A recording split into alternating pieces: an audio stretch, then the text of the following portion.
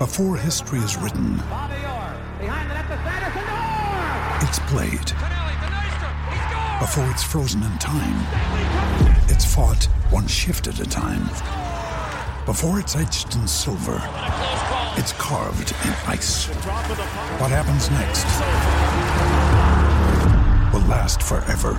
The Stanley Cup Final on ABC and ESPN Plus begins Saturday.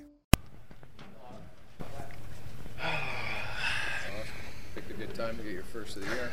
Yeah, it's been a long wait, a lot of shots on net, but it was a good timing to get the first one tonight.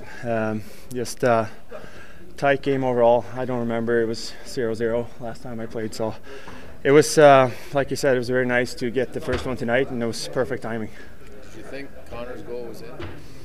I don't know, it's tough to say. It looked very, very close to me, but it's really good of us just to get back, regroup, and keep going and get a real goal. I mean, it's really good for the confidence to play a tight game and go in. We know we have one of the best players in the league, 3-on-3, to be out there, and I'm very fortunate to be out there with them, and it worked out tonight. So when Leon's got the puck, you're just going right for the net. You got the defense and figured Leon's got it and you're getting the puck? Oh yeah, I know he's one of the best players in the league to find those soft passes. I've seen him make those passes to Connor a number of times, so I just tried to be there for him, and I know he's going to find my tape. So it was like I said, it was very nice to get the first one tonight. Do you feel like your team in these tight games, and you've played a few of them lately, you're getting more comfortable in these 1-goal, 0-goal games, and learning to play these is important?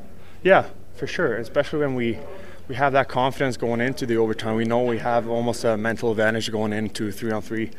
And obviously Mikko played a hell of a game tonight. Dallas is not an easy team to play against, and it's very nice to get 2 points tonight. What was it like when Ben had that chance with about 3 seconds? Oh,